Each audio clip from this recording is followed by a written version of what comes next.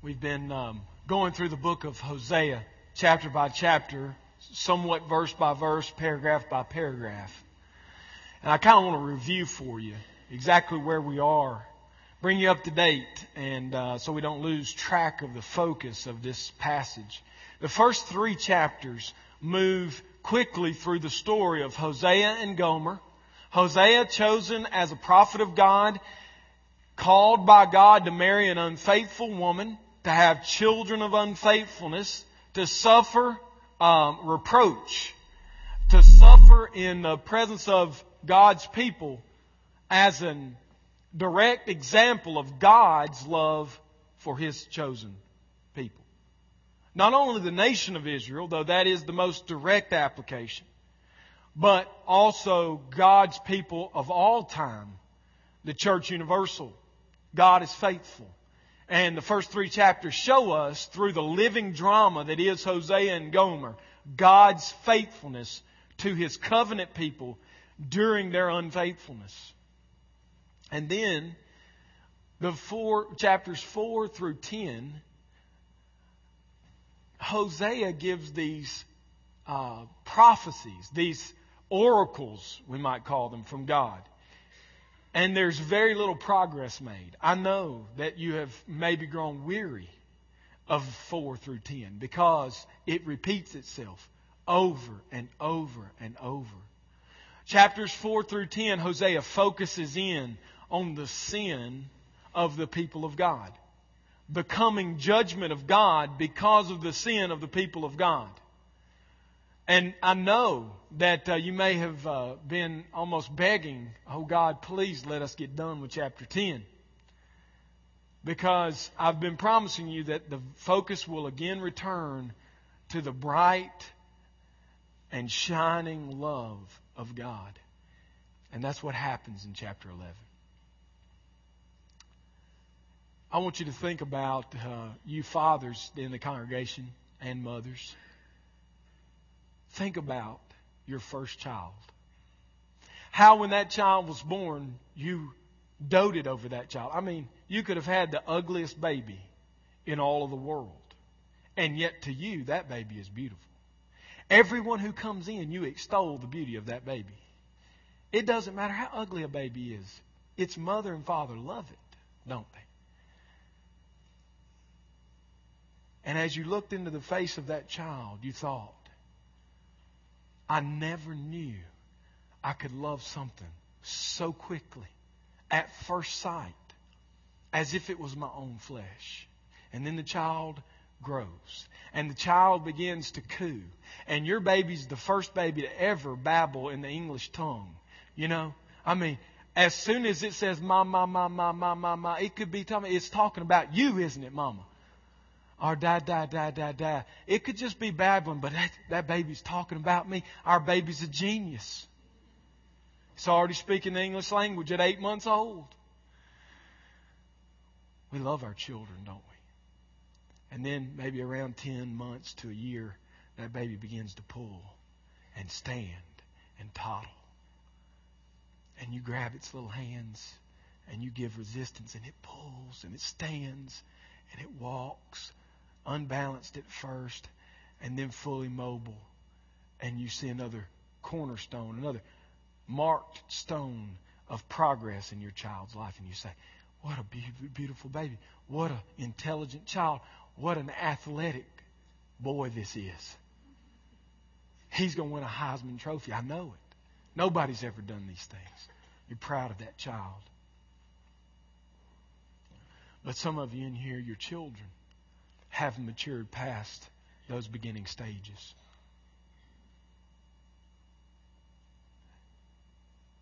And they've replaced the joy you had with grief and sorrow.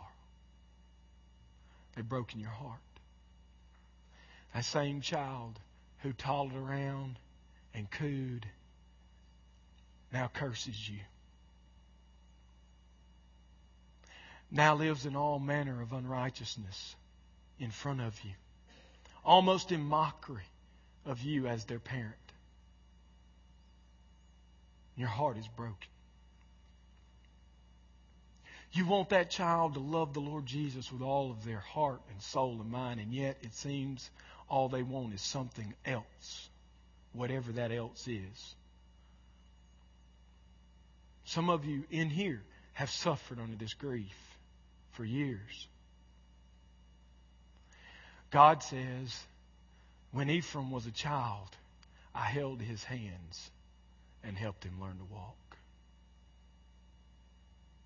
I love my child. And their payment to me for my love has been unfaithfulness. What I want to tell you today is just like you love your child, from the time they're born until the day they die, God has loved you from all eternity. You and I are failures. We're sinners. We're unworthy. And yet our God says, I will not forsake you. I will not leave you. Though you slap at my hand, and though you curse me with every breath, I will stretch out my hand, and I will call you to myself. That's Hosea 11 in a nutshell. Let's look at it closely. Let's examine this loving God. The title of this message is God's Redeeming Love Overcomes His Righteous Anger. God's redeeming love overcomes His righteous anger. Today, we're going to focus on the sovereign, redeeming love that overcomes God's righteous anger. First of all, we see that God has sovereignly loved His people in the past. He says, Israel was a child. I loved him. And out of Egypt I called my son. God is recalling for these people in Hosea's day their heritage. God, first of all, lovingly chose Abraham and Isaac out of all the people of the earth. That's what we see in verse 1. God sovereignly chose Abraham. I mean, there was nothing that would make Abraham worthy of God's love. He was an idol worshiper in Ur of the Chaldees, a wealthy man that went under the trees and the oaks and worshipped every spirit and divined with the witchcraft and offered idols to false gods. Offered offerings to false gods and idols. That's who Abraham was. He was like every other man in his society. And yet God one day showed up under the oak trees. Jehovah showed up. And He said, Abram, leave your father's house. Follow me to a land which I will show you when you arrive. What was the reason? What did Abram do to deserve God's love? He didn't do anything. When Israel was a child, I loved him. He didn't stop loving with Abraham. He moved to Abraham's second son, Isaac. Isaac was the second born. He had no right, no claim to the promises that had been given to his father. That was Ishmael's place by birth. And yet God said, you will not receive your blessing through the woman's child, Hagar's child. You will receive the blessing through the promised son, the chosen son, Isaac, your most beloved son, one and only. God's love continued, and it was poured out on Isaac. Why was it poured out on Isaac? Because God sovereignly chose to do it. There was no human reason. Isaac was not preferable over Ishmael. As a matter of fact, if you look at the Old Testament description, and we were going to choose the leader of God's people, I think by human standards we would choose Ishmael, a hunter, a strong man, a man's man, a man who bequeathed children who were strong and mighty in battle, and zealous even. I mean, he had the preferred line by human standards, yet God chose Isaac. Why? Because He sovereignly chose him. It was His choice, nothing Isaac had done. And we see it most clearly in the presentation of Isaac's boys, Esau and Jacob. Esau, the man's man, a hunter, hairy, red-headed, wild almost, uncontrollable. This is the man you would harness, right, God? And you would use him to bring about your people. And God said, no. When they were in the womb, I chose Jacob, not Esau. Why? Because God sovereignly loves whom He chooses. In Deuteronomy chapter 7, we looked there last week. I want to call your attention to 3 verses in that long chapter where Moses is retelling the love of God for the people of Israel. When Israel was a child, I loved him. This is what God says through Moses in Deuteronomy 7, verses 6 through 8. For you are a people holy to the Lord your God, set apart for the Lord your God. Different because of the Lord your God, we might say. The Lord your God has chosen you to be a people for His treasured possession out of all the peoples who are on the face of the earth. It was not because you were more in number than any other people that the Lord set His love on you and chose you. For you were the fewest of all peoples. And it is because the Lord loves you and is keeping the oath that He swore to your fathers that the Lord has brought you out with a mighty hand and redeemed you from the house of slavery, from the hand of Pharaoh, king of Egypt. Why did God choose Israel? Why did God choose Israel? It was not because He was more numerous. It was not because He was favorable. He did righteous things. It was not because He deserved it. Paul tells us the answer for this election which happened of Israel. If you turn to Romans chapter 9 now, we see the answer to the question I've posed. Why did God choose Israel? Why does Hosea chapter 1 say, when Israel was a child, I loved him? Maybe it's because he was a good son. Maybe it's because he was a man's man. Maybe it was because he was worthy in some way. And yet in Romans 9, we begin in verse 8. Paul says, this means that it is not the children of the flesh who are the children of God, but the children of the promise are counted as offspring. For this is what He promised, what the promise said. About this time, this is the promise to Abraham, about this time next year, I will return and Sarah shall have a son. And not only so, but also when Rebekah had conceived children by one man, our forefather Isaac, though they were not yet born and had done nothing, either good or bad. Why did God choose Israel? Maybe it was because they were good. Paul says no. They had done nothing, either good or bad. Why did God choose them? In order that God's purpose of election might continue. Not because of works, but because of His call. She was told, the older will serve the younger. As it is written, Jacob I loved, but Esau I hated. Why did God choose Israel? Why does Hosea 11 verse 1 say, Israel, when he was even a child, I loved him? Because God's purposes are supreme over all things.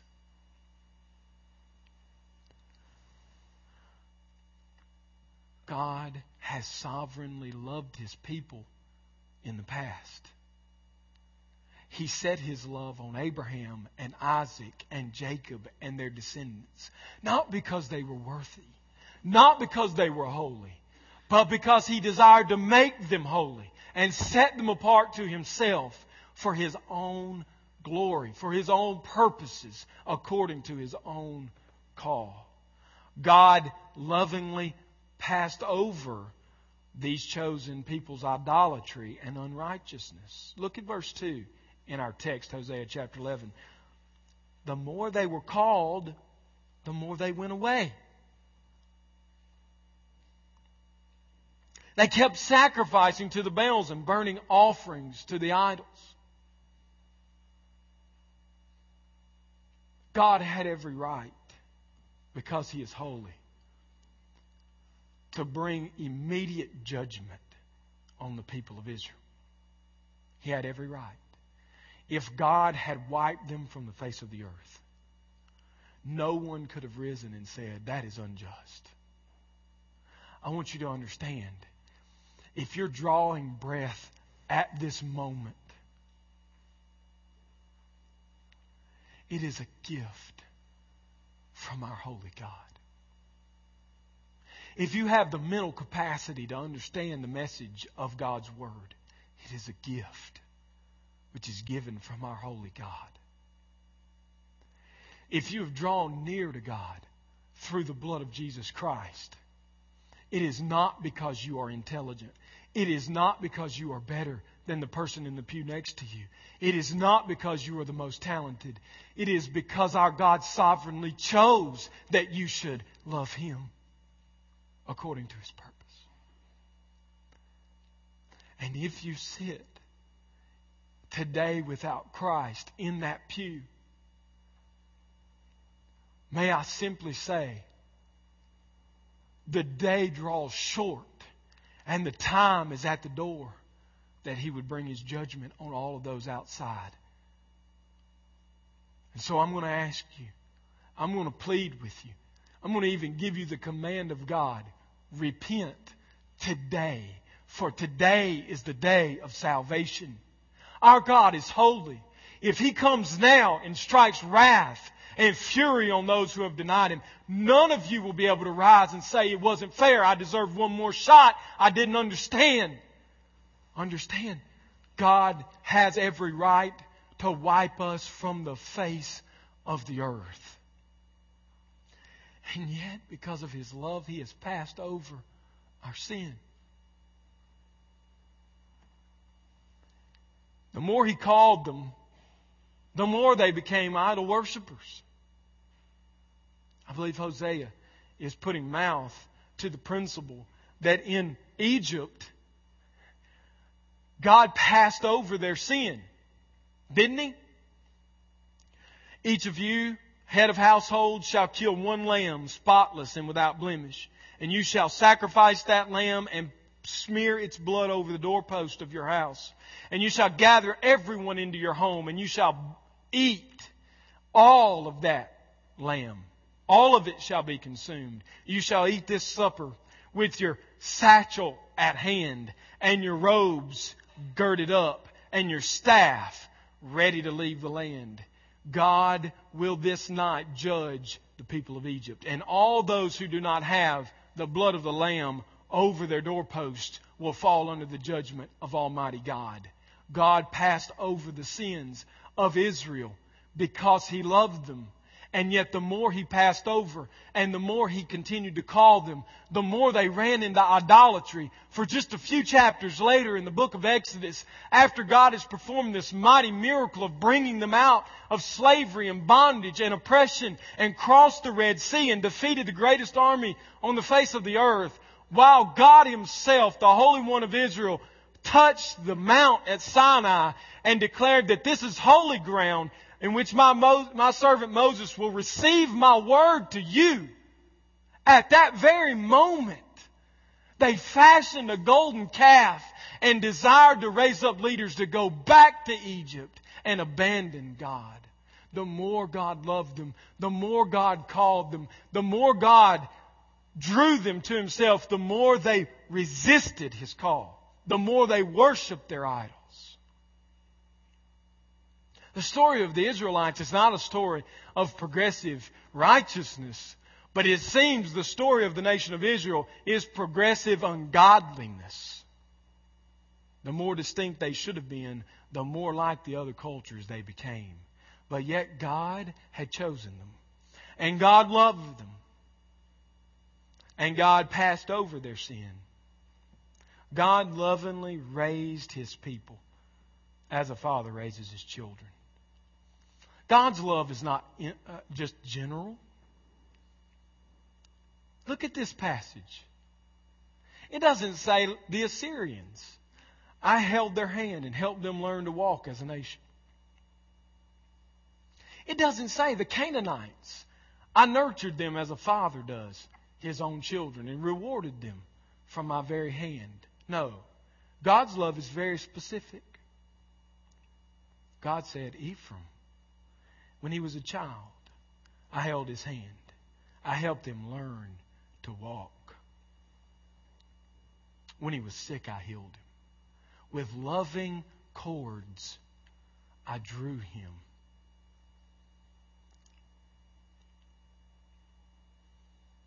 God had delivered his people. God had loved his people. God had nurtured his people. God had brought them to be a distinguished people on the face of the earth, and yet they remained in their idolatry. And the more he loved them, the more they ran from him. We see that God has sovereignly loved his people in the past. Secondly, we see God sovereignly loves his people today.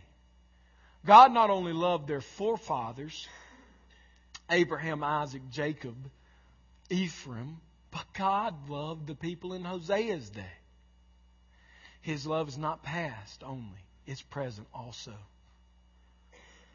God lovingly chose Abraham and Isaac out of all the peoples on the face of the earth, and his love endured through their idolatry. As we look at this passage, we see that God's anger is righteous and it is all-consuming. Look with me at verse 5. Now remember, the first 4 verses, God loved them. God drew them. God called them. God himself raised them as a father raises his children. And then verse 5, God's anger is shown. He says, I'm not sending you back to Egypt. You're not going to be slaves to the Egyptians again. I'm going to send you to Assyria. Egypt was a bad place. There was a lot of oppression. But if you think about it, God's people were allowed, even under the hand of oppression and slavery, to multiply. They went in a mere 70 and they left over 2 million. God says, I'm not taking you back to Egypt. This will be no gentle reproach, no simple warning. I'm sending you to Assyria. The fear that must have been struck in their hearts. The Assyrian people, of all the people on the face of the earth during Hosea's day, were bloodthirsty. They were the most vile of the vile. Often when we think of crucifixion, we think of the Romans. And it is true that the Romans perfected the art of crucifixion. It was under the Roman Empire that crucifixion reached its peak. But it was the Assyrians who began the practice of crucifixion. Not by driving nails through the wrist and the feet, so that the victim and the sinner might suffer. No, the Assyrians whittled down trees to a point, and they stuck their victims, impaled their victims on a cross of wood for the whole world to see. He said, I'm not taking you to Egypt, where you're going to prosper even under the oppressive hand of your rulers. I'm sending to Syria. A fear that must have run through their veins. Assyria was not a people who came to compromise and bring submission. Assyria was a people who came to conquer and utterly destroy. We could say they were some of the first to practice genocide. They would move into a region and they would burn the city. They would rape the women. They would behead the children. They would even smash them on rocks. They were brutal. They were brutal. And this loving God, in verses 1 through 4, is now saying, Assyria is going to be your king. God's anger is righteous, and it is consuming. God's anger is kindled against His people because of their continued lack of submission. Verses 5 through 7 give us the account of an Assyrian attack on the people of the northern tribes of Israel. They're going to come in with sword and rage against the city and consume it and tear down its gates and devour it because of the counsels. And though they call out to me, I will not hear them. And then the last verse of chapter 11 connects with verse 7. There's a few verses in between, but chapter 11 verse 12 and the beginning of chapter 12 verse 1 most connect with verses 5 through 7. And I'm going to hopefully bring into clear view why he separates these two things. The first audience receiving this pronouncement is going to face judgment from Assyria. And it sounds as if it will be complete and utter. They will be wiped from the face of the earth. Look what he says in verse 12. Ephraim has surrounded me with lies. You say, I don't deserve God's judgment. Yes, you do. Because you are a liar. All of us are liars. We have the bad habit of saying, those who molest children, those who walk into civic centers and kill innocent people pursuing their citizenship, those who act out atrocities on the people of God in the Sudan and in China, they deserve God's wrath. And Paul says in Romans chapter 1, along with murderers and rapists and adulterers and thieves, you can place alongside those people those who have lied and those who are disrespecting of their parents. We deserve God's wrath. If God wiped this church from the face of the earth, it would not be unjust. If He killed all of us, it would not be unjust. Because we are sinners and we deserve God's wrath. Ephraim has lied and he's full of deceit. Ephraim feeds on the wind and pursues the east wind all day long. A reference to Assyria. The wind is that wind of judgment. And now we're going to feed. Israel is going to feed on Assyria's judgment. They're going to carry oil off to Egypt. I mean, listen to how bad the oppression is in Hosea's day. God's people lived under the bondage of the Pharaoh for over 400 years. They were forced to build the pyramids in submission to a foreign king. They were not allowed to worship in freedom. They were, among all the people of the earth, the most oppressed. And yet Hosea says, the Assyrians are so awful and the judgment that's coming on Israel is so terrible. They're going to go with their possessions to Egypt and try to make a deal with the Pharaoh. The best we can hope for, is what Hosea is saying, is that the Egyptians will take us back and only make us build pyramids. God, in His indignation and wrath, is justified because we are sinners. The top to the bottom, the murderer to the liar, and the rebellious, we are all sinners. Verses 5 through 7 and verse 11 through 12 and the first verse of chapter 12 connect together. And the intermittent verses are the heart of this message. God will sovereignly love His people in the future. If you were hoping for a message of hope, we've arrived at the right place. God said, I loved Israel when he was a child. And out of Egypt I called my son.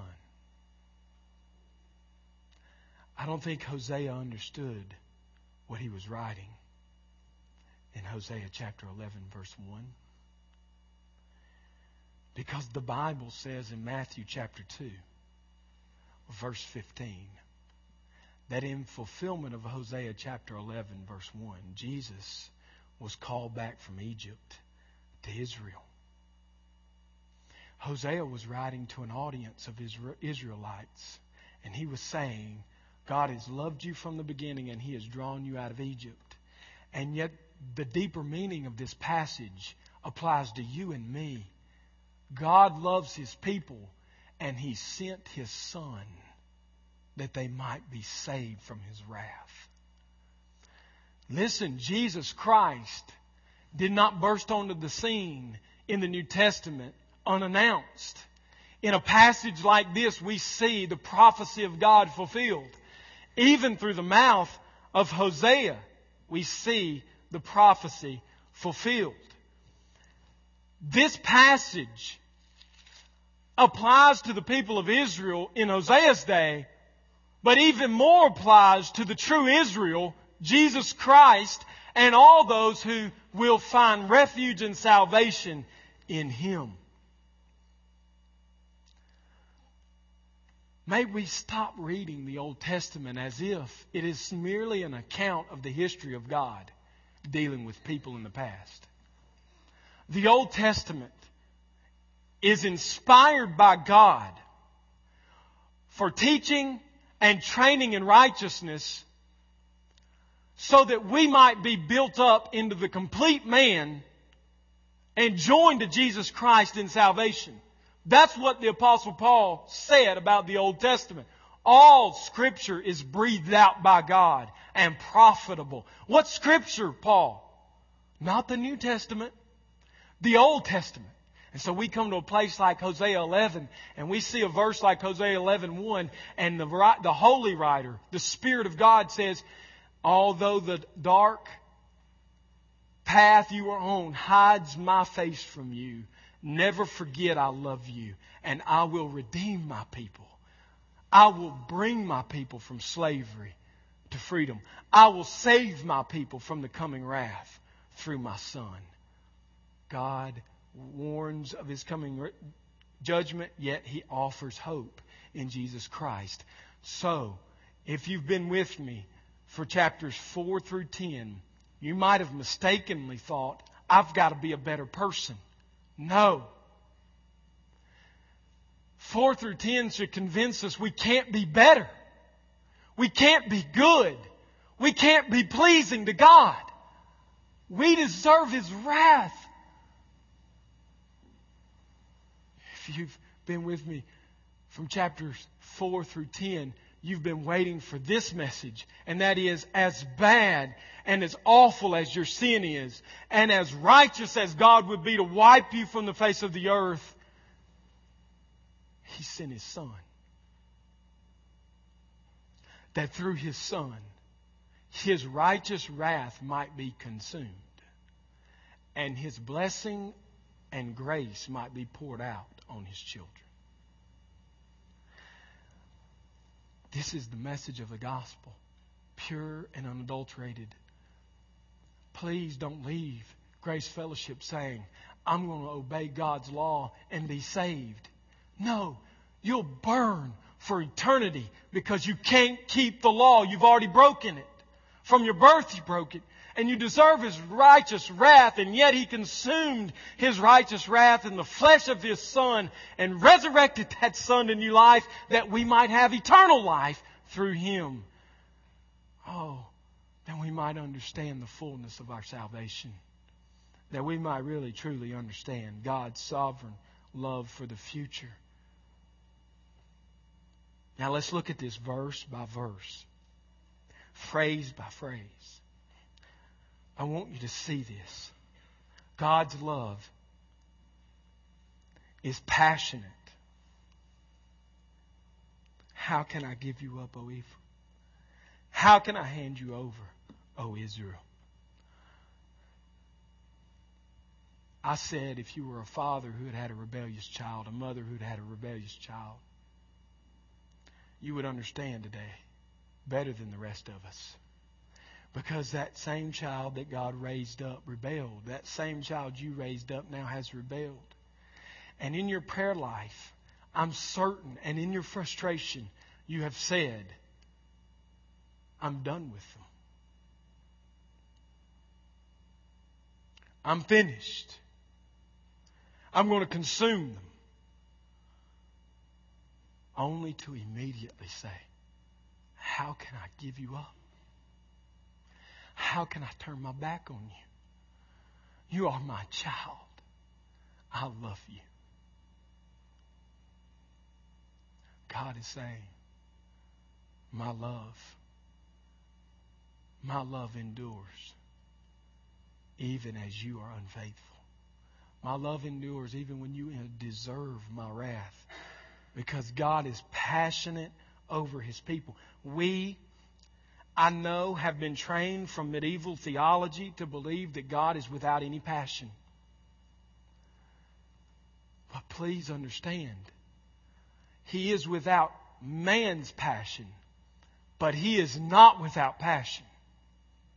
God is passionately in love with His people. God loves His people to the point that He would die on a cross for their sin. God is not some cold, dead idol in heaven saying, I am great. I have provided. I gave you everything. You are my people. God is a loving Father who from heaven weeps for His people. Who burns with indignation and jealousy over His people. Who says, for I so love this world that I would send my Son, that whoever believes in Him will not perish, but have everlasting life. God is a God not controlled by passion, but possessing passion. He loves us. He is not mechanical. He has real passion. God's love is passionate in verse 8a. How can I give you up, O Ephraim? How can I hand you over, O Israel? God's love is restraining. How can I make you like Admah? How can I treat you like Zeboim? Genesis 14 verses 1 through 2 tell us that these two cities were along the same valley as Sodom and Gomorrah. And when God consumed them with His wrath, Sodom and Gomorrah, He also consumed these two cities. God is saying, I love you passionately. How can I destroy you the way I destroyed these two cities? Utterly. How could I utterly destroy you? Because my love for you is so strong and so pure. God's love is passionate. God's love is restraining. God's love is redeeming. Verse 9. I will not execute my burning anger. I will not again destroy Ephraim. For I am God and not a man. Numbers 23:19 says, God is not a man that He should lie, nor the Son of Man that He shall change His mind. Has He not spoken and then brought it about? Based on that text, the people in Hosea's day think the other shoe is about to fall. They are about to be judged because God has said they will be judged. And yet the way Hosea applies that text is to say God will keep His promise to His people from Abraham to Isaac to Jacob and to the sons of Jacob and all their descendants, to all who believe in Jesus Christ, who is the true Israel. I will not consume you because I will keep my word and I will keep my promise. No matter how vile and unrighteous you are, I will not wipe you off the face of the earth. The application of the text would seem to be God will destroy us utterly, and yet He says the application is God will not break His promise to His people.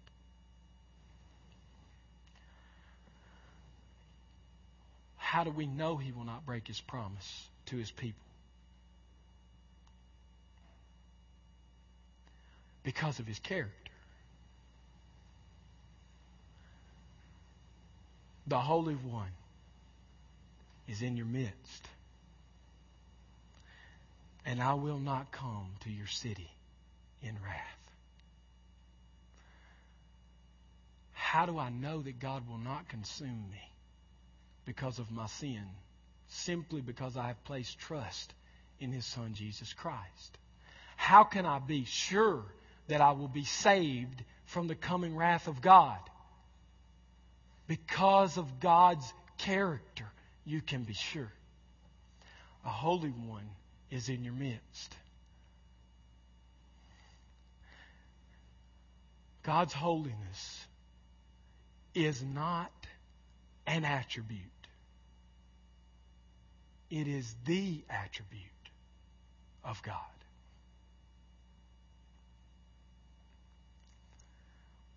When you want to define God, if you leave this out, you are not defining God of the Bible. He is totally distinct from all other creation. God is the one and only being. Everything else is becoming, as R.C. Sproul likes to put it. He is the one being. That means He never changes. Therefore, if He says, I will save all of those who come to me through the blood of my Son Jesus Christ, that promise cannot fail. Because His character is a sure witness. He is not a man. He does not lie. God is holy. I know we've talked about holiness. Believe it or not, we didn't plan this. Aaron has rightly defined holiness. But may I just simply say to you, we are not dealing with a mere man. We are not under the wrath of a fellow creature. We are under the wrath and judgment of the all-consuming God of heaven and earth. He is holy. It means He is unique. He is in a category to Himself. He is not like anything else. And so what I'm saying to you, if you're lost today and you think, well, I've got to repay Him from my failures and my sin. It's hopeless. Everything you do will be a judgment against you. It will only kindle His wrath against you even hotter. And your experience of eternal separation from Him will be all the more strong and all the more unbearable.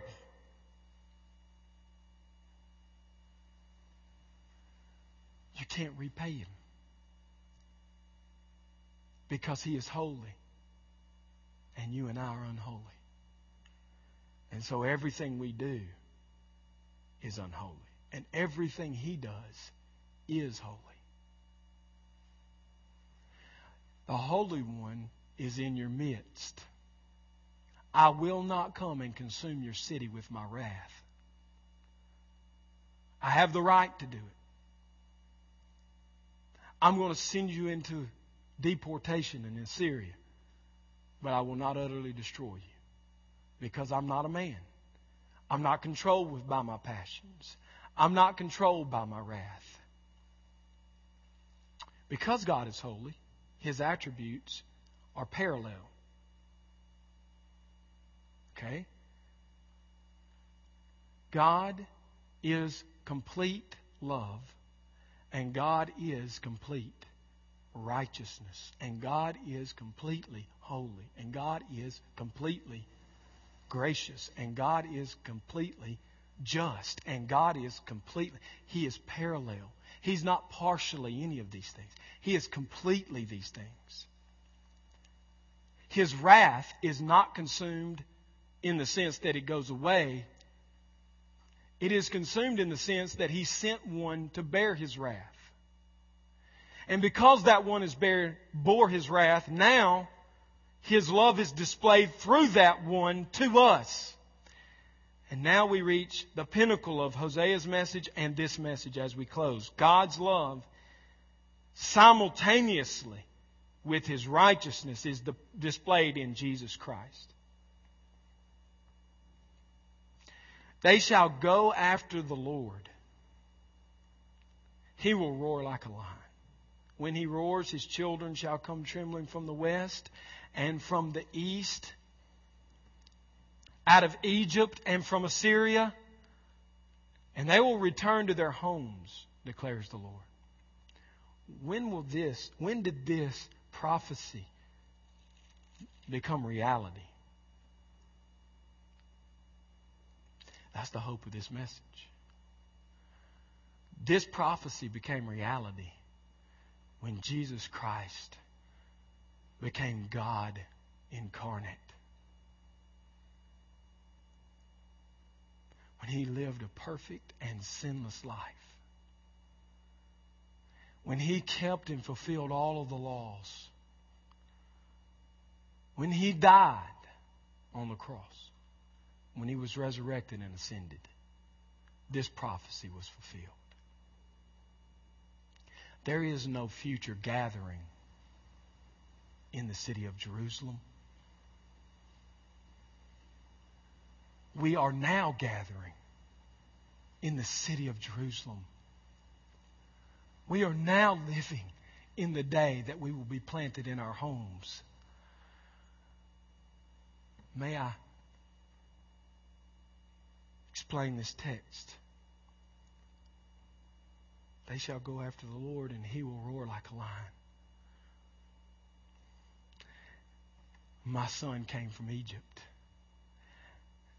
God would say to Israel. And at the right time, He began His ministry with this message.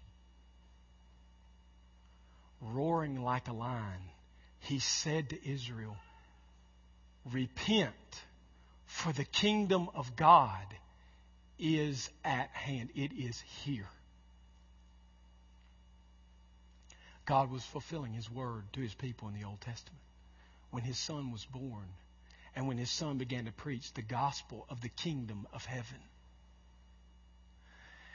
And the enemy of God roared like a lion, seeking whom he might devour. We first see Him roaring in Matthew chapter 4.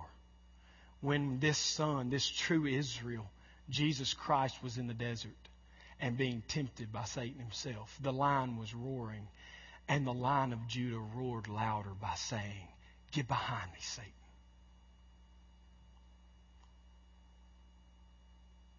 We see this prophecy fulfilled when rising in the synagogue at Nazareth, He took the scroll of Isaiah and said, this scripture is fulfilled in your presence today. The lame will walk, the blind will see, those in prison will be set free. The roar of the lion was going forth. We see this scripture fulfilled when Jesus Christ went to the cross and hanging on the cross bore our transgressions and carried our sin. This scripture was fulfilled when Jesus Christ from the cross said, Father, forgive them, for they don't have any idea what they're doing. You see, the lion of Satan is depicted as a lion also, and he roars. Like Assyria, like Egypt, he roars. And yet the Lion of Judah roars louder, drowning out his opposition. At the cross, God shackled his opponent. Satan in our day no longer deceives the nations. The gospel is going forth. Christ is building His church. The Lion of Judah is roaring in this nation and China and India and over the face of the earth as the gospel goes forward. He is roaring. This message of hope and love is being preached. And people are being saved and brought to their homes forevermore. You might say, Pastor, I just don't know if I can buy that.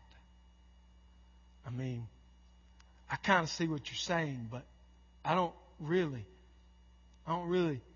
think that's it. I think there is a future dwelling in the land of Israel, and there is a future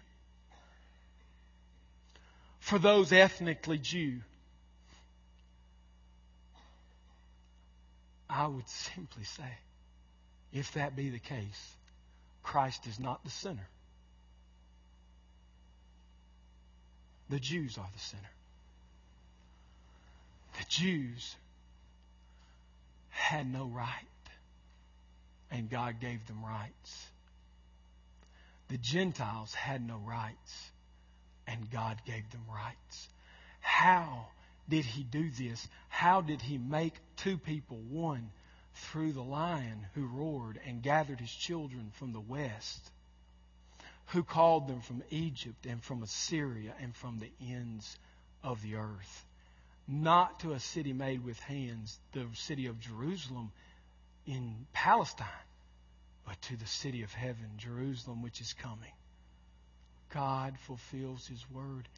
The hope of salvation is not a future kingdom on the earth, but the kingdom that's already at hand. The door is open for you. The door is open for you through Jesus Christ. His wrath, we might say, from Hosea 4 to Hosea 10, was poured out on His Son whom He loved, that He might save those who believe. That He might make two houses one, that He might make two flocks one, that He might make the natural olive grafted in with the unnatural, the Jew and the Gentile, and repopulate the kingdom for His own glory. May we understand the deeper meanings of these passages, for it is in these passages we see most clearly the fulfillment of the passage which says in Revelation, the kingdom of our God, the kingdom of our God has consumed the kingdom of man. The quote from the psalmist, the kingdom of man has become the kingdom of our God, repeated in Revelation as the kingdoms coming to Christ. If you are not in Christ, you have no hope. You can't do it. Your only hope is Christ. Let's pray. Father, the Holy One of Israel,